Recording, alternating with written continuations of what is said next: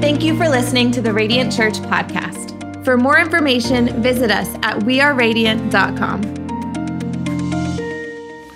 Well, if I haven't had a chance to meet you yet, my name is Aaron Burke, and I'm the lead pastor here at Radiant Church. One church, 6 locations all across Tampa Bay, and I want to welcome all those that are joining us online, maybe watching this message throughout the week. We love you guys. We consider you part of the family. Make sure you let us know how these messages are impacting your life. And we are in part 1 of a series that we are calling The B-List. So if you're here in person, why don't you take out those paper notes. If you're there at home, you can take out that app and follow along with us on the app. We are a note-taking church, so you can follow along with us there. And I thought it'd be fun over the next month or so to look at some of the lesser known characters throughout the Bible that if you ever read through the Bible in a year, which you should do, we're all going to start it as a church in January, you read some of these stories, you're like, what is even the lesson here? And so my goal would be to tackle some of those stories, some of those characters who are less known figures, but they are people of unbelievable faith. And I think it should encourage you when you hear these guys and these girls' names over this next month, because everybody knows the Abrahams and Davids and Peters and Esthers, those kind of Bible all-stars. But I hope to give some of you guys some hope today that even though you might not be famous, you can still be faithful and make an impact for the kingdom of God. That God is interested more in our consistency than our celebrity. And I hope it's encouraging some people in here that when you hear these names, you go, I don't even know who they are.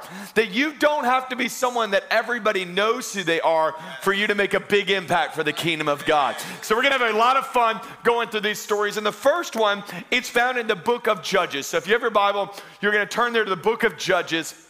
But let me give you some background before I jump right into the story. The background is the people of God, the Israelites, they have been delivered from Egypt.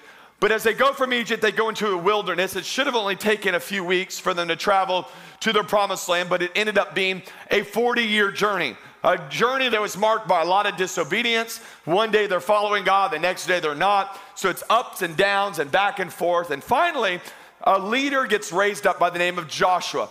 Joshua takes them over the Jordan River, actually through the Jordan River, into what is called the Promised Land.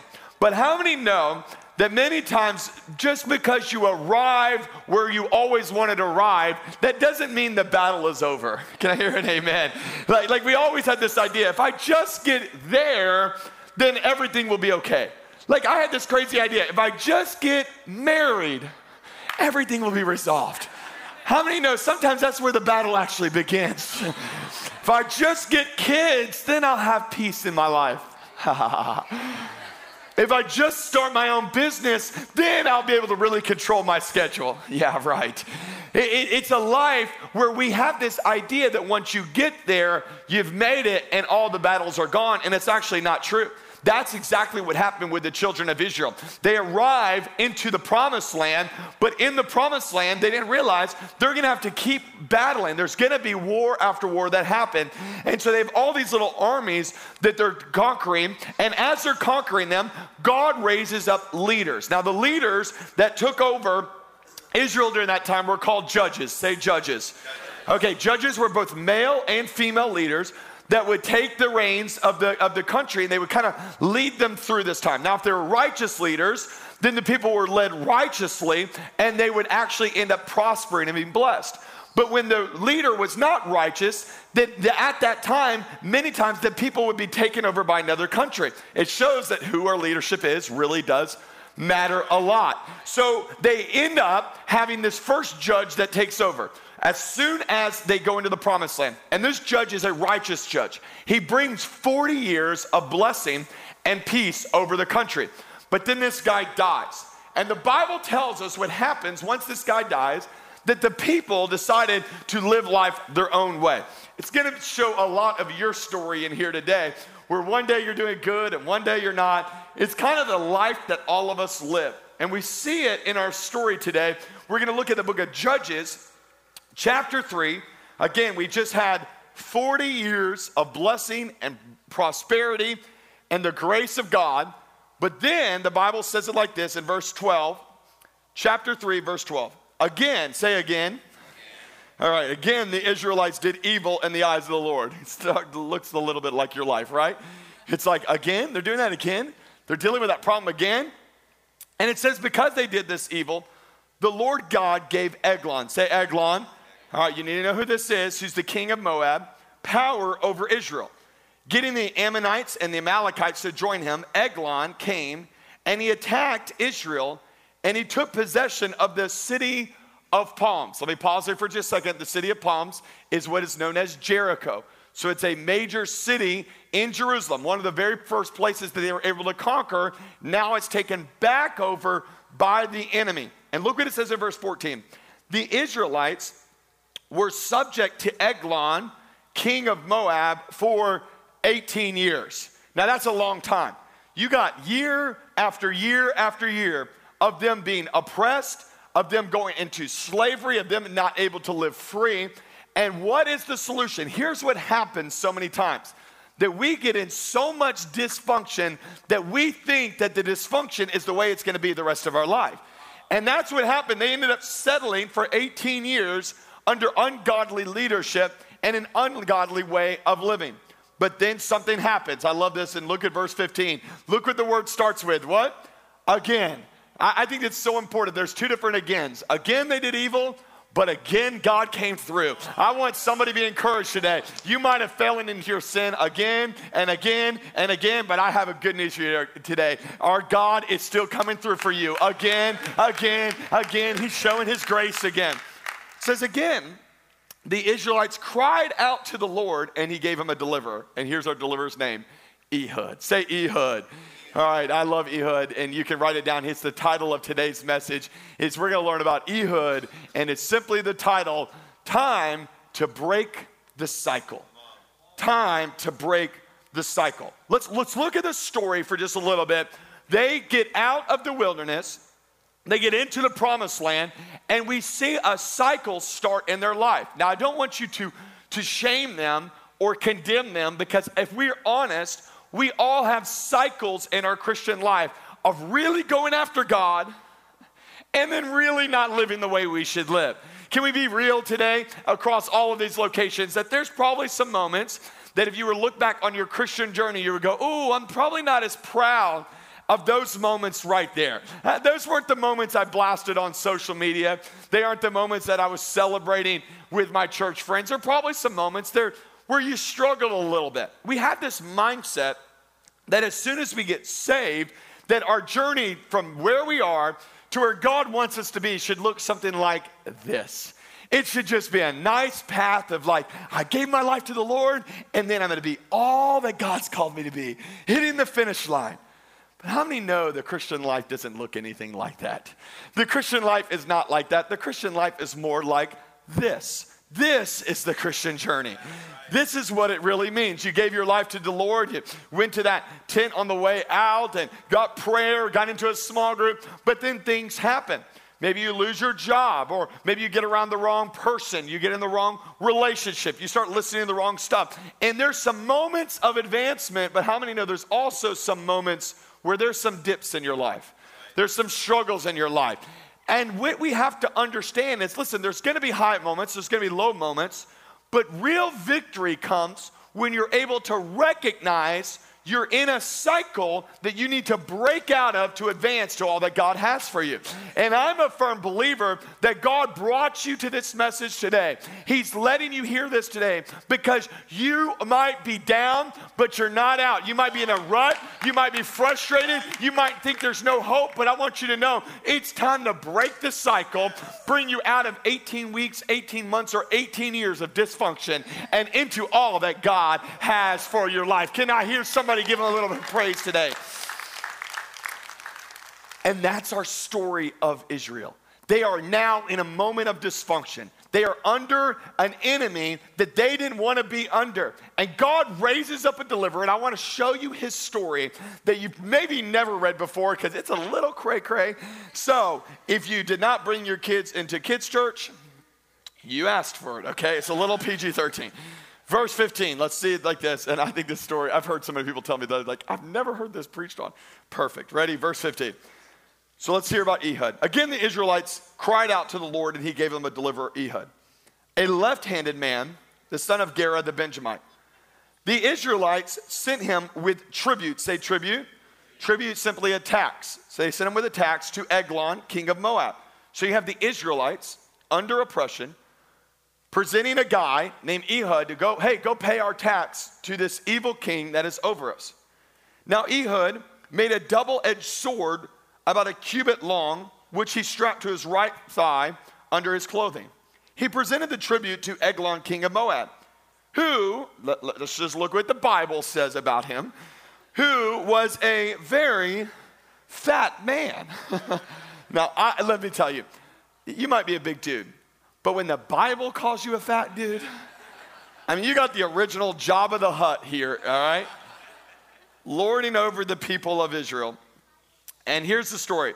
Verse 18, after Ehud had presented the tribute, he sent on their way those who carried it. But on reaching the stone images near Gilgal, he himself went back to Eglon.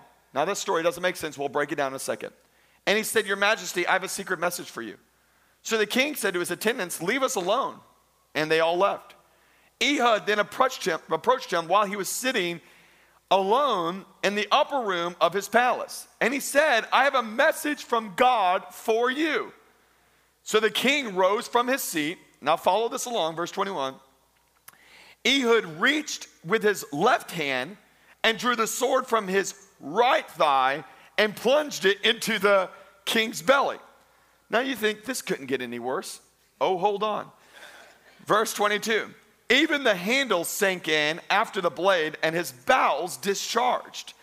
Ehud did not pull the sword out and the fat closed in over it. Now some of y'all have been looking for a good verse to memorize. Okay. Judges 3:22, that was your verse right there. Even the handle sank in after the blade and the bowels discharged. Like people are like, what are you talking about? Verse 23. Then Ehud went out to the porch and he shut the door of the upper room behind him and locked them. Verse 24. After he had gone, the servant came and found the doors of the upper room locked. They said he must be relieving himself in the inner room of the palace. What does that mean? They think he's using the restroom. All right, this is getting weird.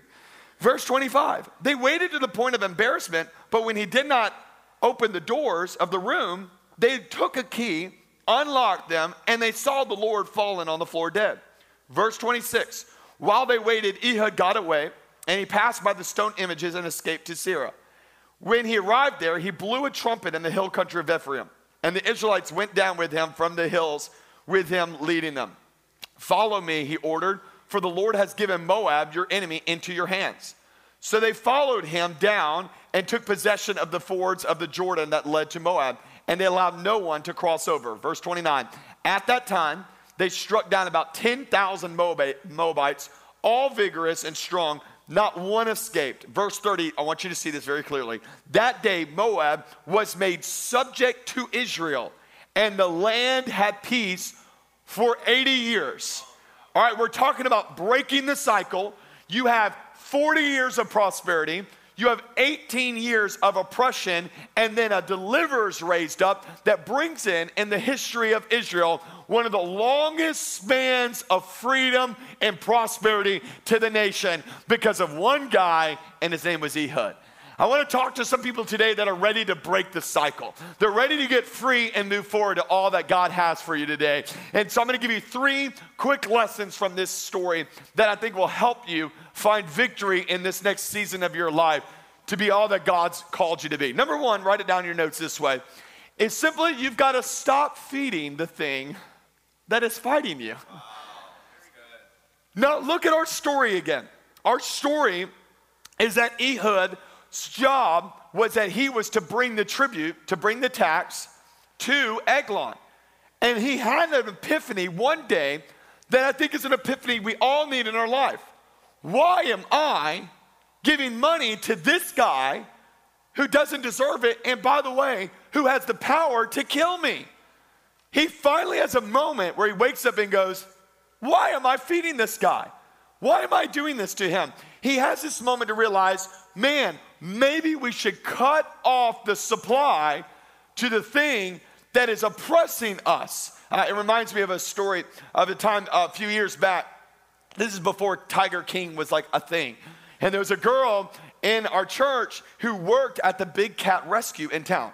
Okay, so she came up to me after one of the services, and now she wasn't the main girl, just so you know. It's like not the controversial one. But anyway, so she came up to me after the service and said, hey, Pastor Aaron, I work at this cat rescue. Do you want to come with your family? I would love to show you guys, the big tigers and stuff. I was like, I'd love to go do that. So we took the kids, my wife, we went over there.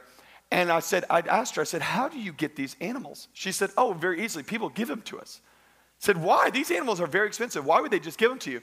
They're like, it's normally a rich person who buys a little pet baby tiger. Have you ever seen a little baby tiger? They're so cute. They're so cuddly. You just want to hold them, and it's all cute. And so they buy these things, and they don't realize that they're feeding something that eventually can kill them. So eventually they have a moment where they go, I got to get rid of this thing, or it's going to get rid of me. So they end up giving this tiger away. I've come to talk to somebody today who you are in a dangerous cycle of feeding something that if you're not careful, it will kill you. You're feeding that addiction. You're feeding that temptation. You're feeding that relationship at your workplace. And you don't understand, in the long game of this, you are feeding something that if you're not careful, it'll kill your marriage. It'll kill your joy. It'll kill your walk with God. It'll kill your potential. You got to kill the thing that's trying to kill you in your life. Come on, give God better praise than amen. Amen. Galatians says it this way, do not be deceived. God cannot be mocked. And he says it this way, a man reaps what he sows. So let me tell you, you get the results of what you're investing in. Whatever you feed, it's going to grow, and whatever you starve, it's going to die. And he goes on to say, so if you want to feed their flesh, guess what? From your flesh, you're going to reap destruction. But then he gives us another option. He says, you don't have to feed that thing anymore. But he says, whoever sows to the Spirit, from the Spirit will reap eternal life. Can I encourage somebody today? You're making a decision, even being part of this message, even taking some notes right now. You're making a big deal to feed your spirit. And I want you to know, you let that spirit grow strong. You let it get to a place of victory. And if you'll cut off the flesh and you'll feed the spirit, you'll see yourself walk into victory that God has for your life. Write it down this way, ready? Until you cut off the source, you will always be slave to the sin. There's a lot of you guys, you can't find your way out of the sin. How do we find our way out of the sin? We cut off the source. We stop feeding it. We stop investing in it. Let me just say it this way. There's some things that you should stop watching online. There's some people you should stop following. There's some friends that you should stop hanging out with. Why? Every time you're around it, you keep feeding something that is going to eventually destroy your life. And this is a warning from God today. Cut it off. It's time to cut it off. So he makes an important decision. I love this decision he makes because his life is there to bring this his whole job is to bring this tribute to Eglon. And he decides one day, why don't I stop feeding it, and now why don't I fight it? Let me just do something different. So he gets in the back of his house, and he puts together, and he builds a little dagger. And it's not a huge one. They say it's a cubit long. A cubit long is about from the elbow right to where your wrist starts. So he gets a little dagger, and he sits there, and he goes, I wonder if there's a moment where I can now attack the thing that's been attacking us for so long. Look what the Bible says. Now Ehud made a double-edged sword about a cubit long, and he strapped it to his right thigh under his clothing. He says, listen, I'm going to go and prepare this thing where nobody else sees it. But let me just say, even though nobody else sees it, doesn't mean it's not important and not valuable. Let me just encourage some people in here. It's time for you to stop making dinner for your enemy and start making a dagger that can kill your enemy. Let's get more strategic. Let's get more intentional. And look what the dagger was. It was a double-edged sword. What is our double-edged sword, Christians? The Word of God.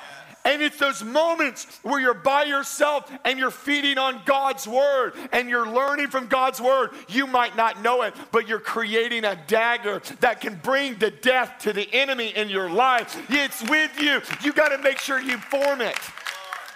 I love this story because there's so much truth in it for each of our life as we look at this guy who decided enough is enough. I'm going to attack this enemy. We got a problem. We got a problem. The Bible tells us what the problem was. Is that the Bible says it this way: Ehud was a left-handed man. Now, let me just say this, right? No word is wasted. So he's not throwing shade on the left-handed people, but our world today is only made up of about 10% of the population is left-handed. So I want to find out today, how many right now, you're left-handed? Let's see those hands. Come on, where are you at? Left-handed people. Wow, a lot. This is our left-handed service. It's amazing. All the left-handed people wake up late is what I just realized. It's true, though. There's none in early service. That's really funny. So I'm not left-handed, but my sister was. She was the only person in my family. She's my older sister. She watches these messages once in a while, so I'll give her a little shout out. And so she was our only family member that was left-handed. So I had to learn the world of a left-handed person. So there's things that a left-handed person has to buy that's special. Now, all of our left-handed people in here know what these things are. Like, you can't use normal scissors when you're left-handed. So you can't use normal scissors. You have to have left-handed scissors. How many people know what I'm talking about? Like, yeah, there's special ones because the grip is different. It's just the way it is. It's different. Like the can opener. Like, we would have a normal can opener. We had to buy her a special can opener because a right-handed person does the can opener one way, but for the left-handed person, they can't do it that way. They gotta do it different.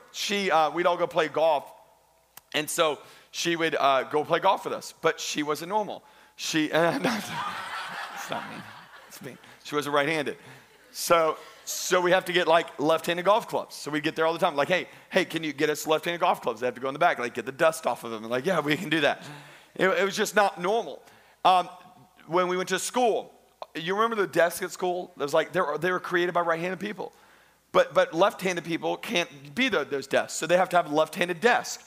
Why? Because your hand has to be, it's just different. You're in a different world. Our whole world is created by right-handed people. The pen at the bank, by the way, was created by a right-handed person. Because the left-handed person has to reach across. It doesn't work, right? The zipper on your pants, it was created by a right-handed person. Why? Because the way it's designed, like it's all weird. So when you're left-handed, you don't know the pain until you're in a right-handed world. And we have our story today where Ehud was a left-handed dude, and the Bible says it this way, in the tribe of Benjamin. He was a Benjamite. These are the warriors. Now, why does this matter? The people of Benjamin, that word, here's what it means. Ready? Lean into this. It means son of my right hand. Now, think about the pain. You already can't use any of this stuff that is out there in the world that's created by right-handed people. But imagine your whole family is the fact that, you know what? We are the right-handers. You're with us. You're right-handed people. And this guy's Ehud. I already got the name Ehud. And now I'm the left-handed dude of the family. And it was always something that brought him a disservice until this moment, where he makes a moment to realize, wait, what if the thing that had always held me back is actually my greatest asset I have to kill the king? What if the thing that is the one thing that nobody else can understand how it can be used, because if he had the dagger in his right hand, whereas it was in his thigh, they would know, oh, he's gonna attack. But he decides to make a crucial decision, and here's what it is, number 2, is to turn your weakness into your weapon. Come on, somebody. Where you sit there and say, I'm not gonna sit there and be frustrated about my weakness anymore. Instead, I'm gonna leverage it for a greater purpose for the kingdom of God. I love this story because he makes the decision to say, if God made me left-handed, then he did it on purpose. Because there's some assignment that only a left-hander could have gotten done in that moment. Can I just encourage somebody in here today? Stop trying to blend in when you were created to stand out. You gotta stop. You gotta stop trying to be like everybody else. Your strength is not in your conformity, it's in your authenticity. It's in being who God's created you to be. It's the fact that you're unique on purpose. You have a calling on purpose, and it doesn't look like everybody else, and that's okay. That's what I love about the church. The church is made up of a bunch of weird left-handers. You think weird. Your past is weird. Your struggle is weird. And you're always ashamed of it. Stop being ashamed of it. Use it for a greater purpose. Leverage it to bring an attack on the enemy. Paul says it this way, I will boast all the more gladly about my left-handedness. My translation. About my weakness. You call it a weakness, I call it's my ministry. It's the thing. Why would I use my weakness as my ministry? So that Christ's power may rest on me. You know why we use our weaknesses for a greater purposes? Because at the end of the day, when we do have victory, guess who gets the credit? It's not us, it's him. And he's all about seeing his glory revealed in this earth. So you know what he's going to do? He's going to find some people who are going, listen, everybody else is counting me out because of this issue. Well, I went through a divorce, or I had a child outside of wedlock, or I have this addiction that I can't get over, or I didn't come from the best family, or I don't know enough Bible. And you're going to have all these weaknesses. It's your left hand. And God said, I'm ready to use your left hand to bring some victory in people's lives. You see, the greatest warfare strategy is actually the element of surprise. This is the thing that gets the enemy every time. And I love this idea because the element of surprise is that we're not going to use the obvious thing to attack. We're going to use the weakness, the struggle. We're going to use the things that nobody would expect. Can I just encourage somebody today? Stop hiding the issues of your past and start using them for a greater purpose. Stop hiding your left hand and use your left hand. And maybe your left hand is the thing that God wants to use for something significant in your life. Write it down this way, because your destiny is usually disguised within your difference. I love this idea. Because there's something that God wants to do through your life that is significant. But Ehud, he's not looking for a right-handed person. He's not looking for somebody that everybody else can use. No. He wants someone that's unique. Own it. Own your difference. Own your uniqueness. And watch how God can use it for a bigger purpose. Are you still with me? Say yes. I love this story. Ehud then goes, and he has this moment. Okay, I'm going to stop feeding the thing that's fighting me. I'm going to go on attack. I'm going to use the thing that's in my life that's always been my handicap, always been my struggle. I'm going to use it for a greater purpose. But then our story goes, and I want you to get this because you have to read the Bible slowly, because something then happens that's significant. But it goes so quickly in the scriptures, you got to read it slow. It says it like this. After Ehud had presented the tribute, that was the tax that he was going to present, he sent on their way those who had carried it. But on reaching the stone image near Gilgal, he himself went back to Eglon. Whoa, pause. I thought he was at Eglon. I thought he was there. No. What we see in this story is that now Ehud he's in front of the enemy.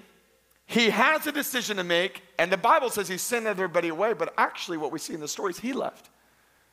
And he left. Why did he leave?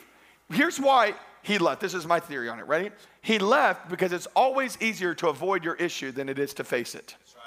Yeah. Always. It's always easier to run from the fight than to actually fight.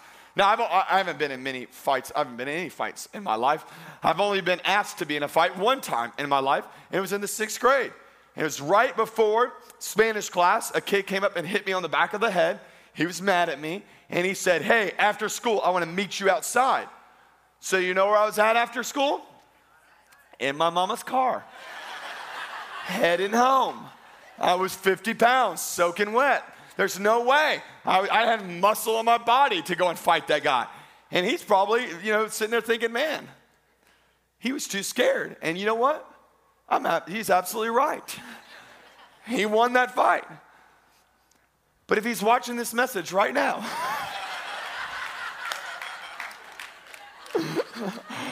I'd love to meet you one day. Just to point him to Jesus, only. And then help him to get to heaven quicker, right? No, joking. Just kidding. Always easier to run away from the battle than to run towards it. And let's look at the story. Let's look at Ehud, okay? He's face to face with Eglon, the enemy. He's got the dagger right there. And he runs.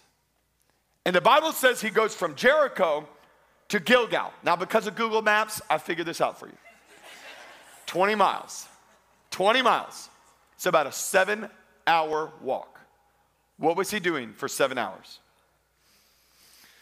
And that's a big king.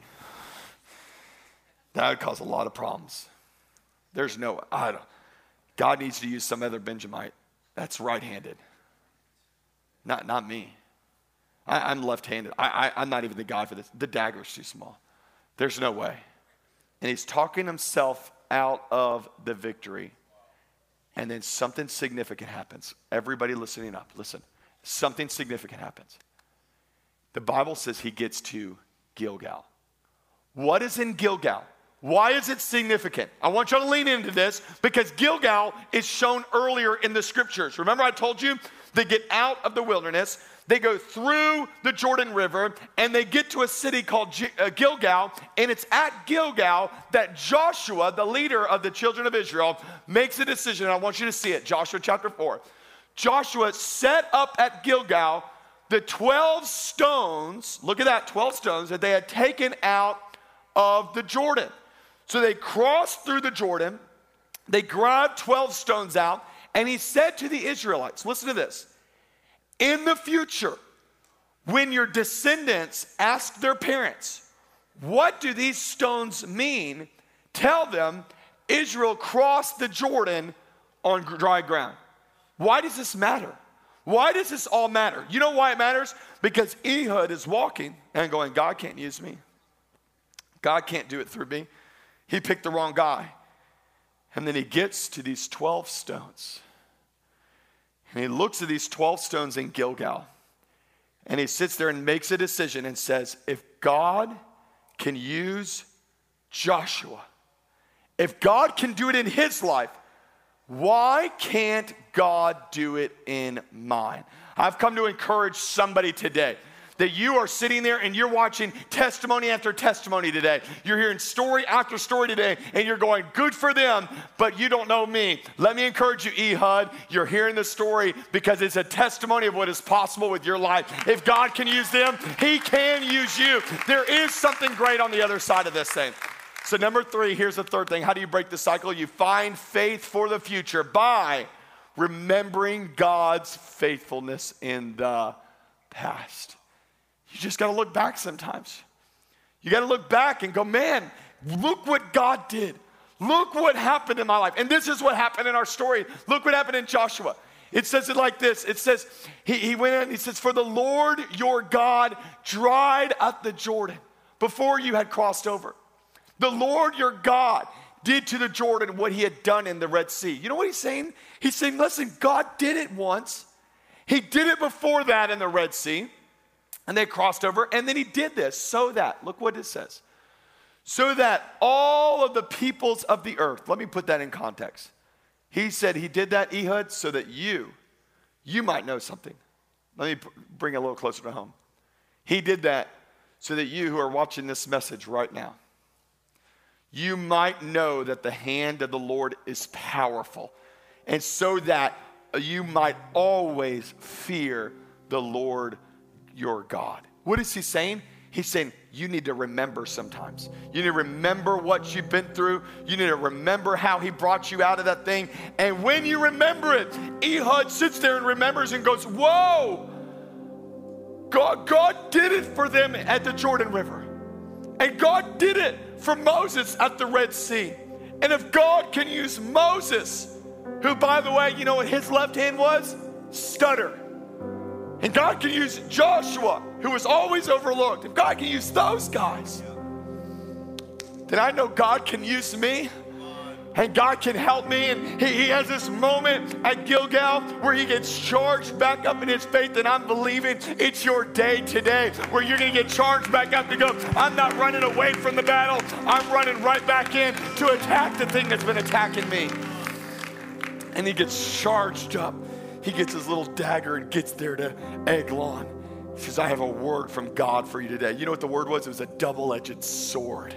Sometimes you got to start declaring the word from God over your enemy. That double-edged sword called the Bible, where you start declaring it over your enemy and seeing victory in your life. And what does he do? He pushes that sword in, lets the fat all fall over it. It's really awkward. And the guy dies right there. And he leads that one moment of courage, leads the people of God into 80 years of victory. Sometimes you just got to look back. I wrote it down this way, your last note. Ready? The best way to recharge is to remember. You got to remember.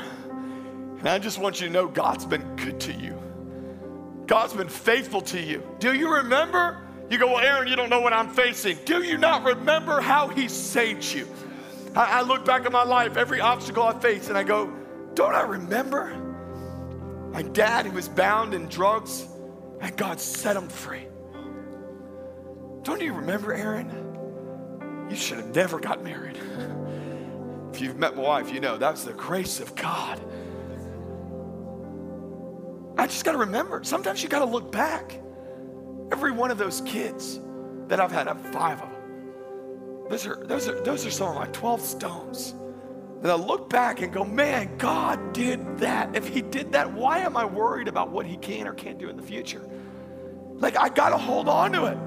The fact that, man, if he was faithful before, he will be faithful again. Let's think about our Heights location. One of my favorite locations. I love it. I'd say all of our locations are my favorite, but it was in our downtown campus that we started. It was our first campus that we started, and we were struggling. Our facility was tough.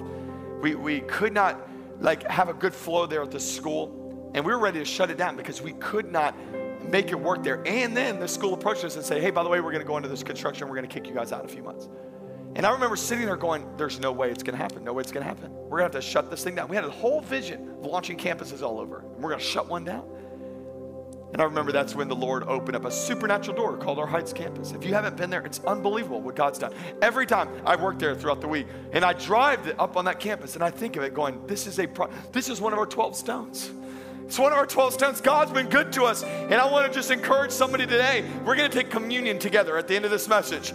And let it be a stone. Let it be a moment where you can look back and go, wow, look what God did. And if he did it for that person on the stage, and he did it for my friend, he's no respecter of persons. He can do it for you too, Radiant Church. He can do it for you.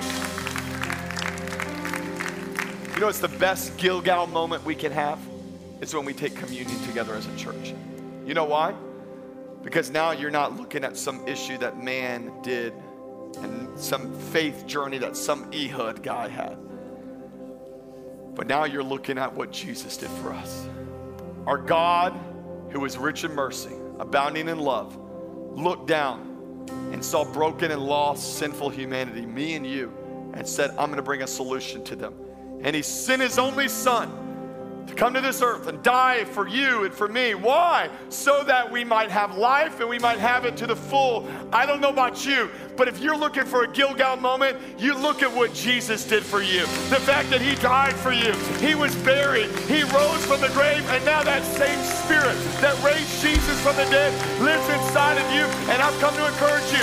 Nothing is impossible with our God. Nothing is too big for our God. Come on, let's stand to our feet all over Tampa Bay, and let's begin to give him the praise and the worship and the glory that he deserves. Come on, let's sing it out. Hey, come on, we sing. Hallelujah. Praise the one who set me free. Hallelujah. Death has lost its grip on me. You have broken every chain. There's salvation in your name, Jesus Christ, my living hope. Hallelujah. Praise the one who set me free. Hallelujah. Death has lost its grip on me. You have broken every chain. There's salvation in your name, Jesus Christ, my living hope. Every eye closed right now. Across all of our campuses, this is a moment where somebody's going to start their journey with Jesus. We're going to have a Gilgal moment. We're going to have a moment where we remember what Jesus has done. We're going to take communion together as a church, but it would be wrong for us to have this moment where we take communion without giving people an opportunity to first repent and give their lives to Christ. If you're in here today, you don't have a relationship with Jesus, I want you to know you haven't gone too far, you haven't messed up too much for Jesus to radically save you. He's drawing you right now. You feel that tug on your heart. You know that your way's not working out. Today's your day of total surrender. You've given Jesus your past, your sin, your issues, and watching your life forever be changed. If that's you, on the count of 3, I want you to make a decision. A serious yet significant decision right here in this moment to surrender your life to Christ. And if that's you, on the count of 3, I want you to raise that hand. I want you to wave it at me and then put it right back down. Ready? 1, 2, 3. Throw those hands up, right? All thank you, thank you, thank you, thank you, thank you, thank you, thank you, thank you, thank you. All over every location, just throw that hand up, put it right back down. This is your moment of salvation. This is where it all starts. Let's all pray this prayer. Why don't we all pray it out loud together at every location? Say, dear Jesus, today I give you my life, my past, my present, and my future. For the rest of my life, I'm going to follow you. Forgive my sin, be my Lord, and be my Savior. In Jesus' name we pray. And everybody that believes it says, come on, let's celebrate those who just made the best decision ever. Now here's what I want you to do. I want you to take that communion. If you didn't get any, our ushers are walking down right now. They'll hand some out to you. But I want us to have a moment where we remember. Let's make it a Gilgal moment. In Ehud, you're going to get charged up, encouraged, and sent out to face that enemy, remembering what Jesus has done for you. So let's take that bread, that first piece, let's open up the top of that. I want you to hold that piece of bread up whenever you get it ready. The night that Jesus was betrayed, he took the bread and he broke it and he said, listen, this is going to represent my body. It's going to be broken for you. We have the body of Jesus that was broken, that which is whole being broken, so that we who are very broken can be made whole again. Lord, we thank you. We thank you for your body that was broken for us. We thank you for what you did for us on that cross.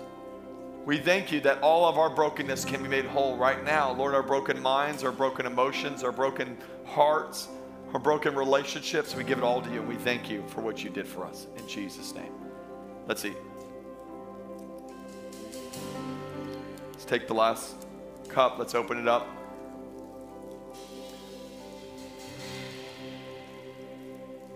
And let's have a moment just to reflect. I know we're a couple minutes over today. That's what happens when we have 25 baptisms in a service. I just want you to take a moment. Let's focus on the blood of Jesus. Where would we be without the blood of Jesus? Where would we be without his sacrifice? David, why don't you sing? I want us to take a moment. Let's just sing this song together as you reflect. Make this your Gilgal, your moment of remembrance. What can wash away my sins? Nothing but the blood of Jesus. And what can make me whole again? Nothing but the blood of Jesus. Come on, can we sing together? Oh, precious is the flow that makes me white as snow. No other fount I know. It's nothing but the blood of Jesus. Lord, we are so thankful for your blood that you shed for us on the cross 2,000 years ago. The blood that saves us and forgives us and sanctifies us. We remember today what you have done for us. In Jesus' name, let's drink together. We're going to collect them on the way out, but why don't we just take a second and one more time give our Jesus the praise and the worship that he deserves. Come on. Thank you for listening to the Radiant Church podcast. For service times or giving options, visit us at weareradiant.com.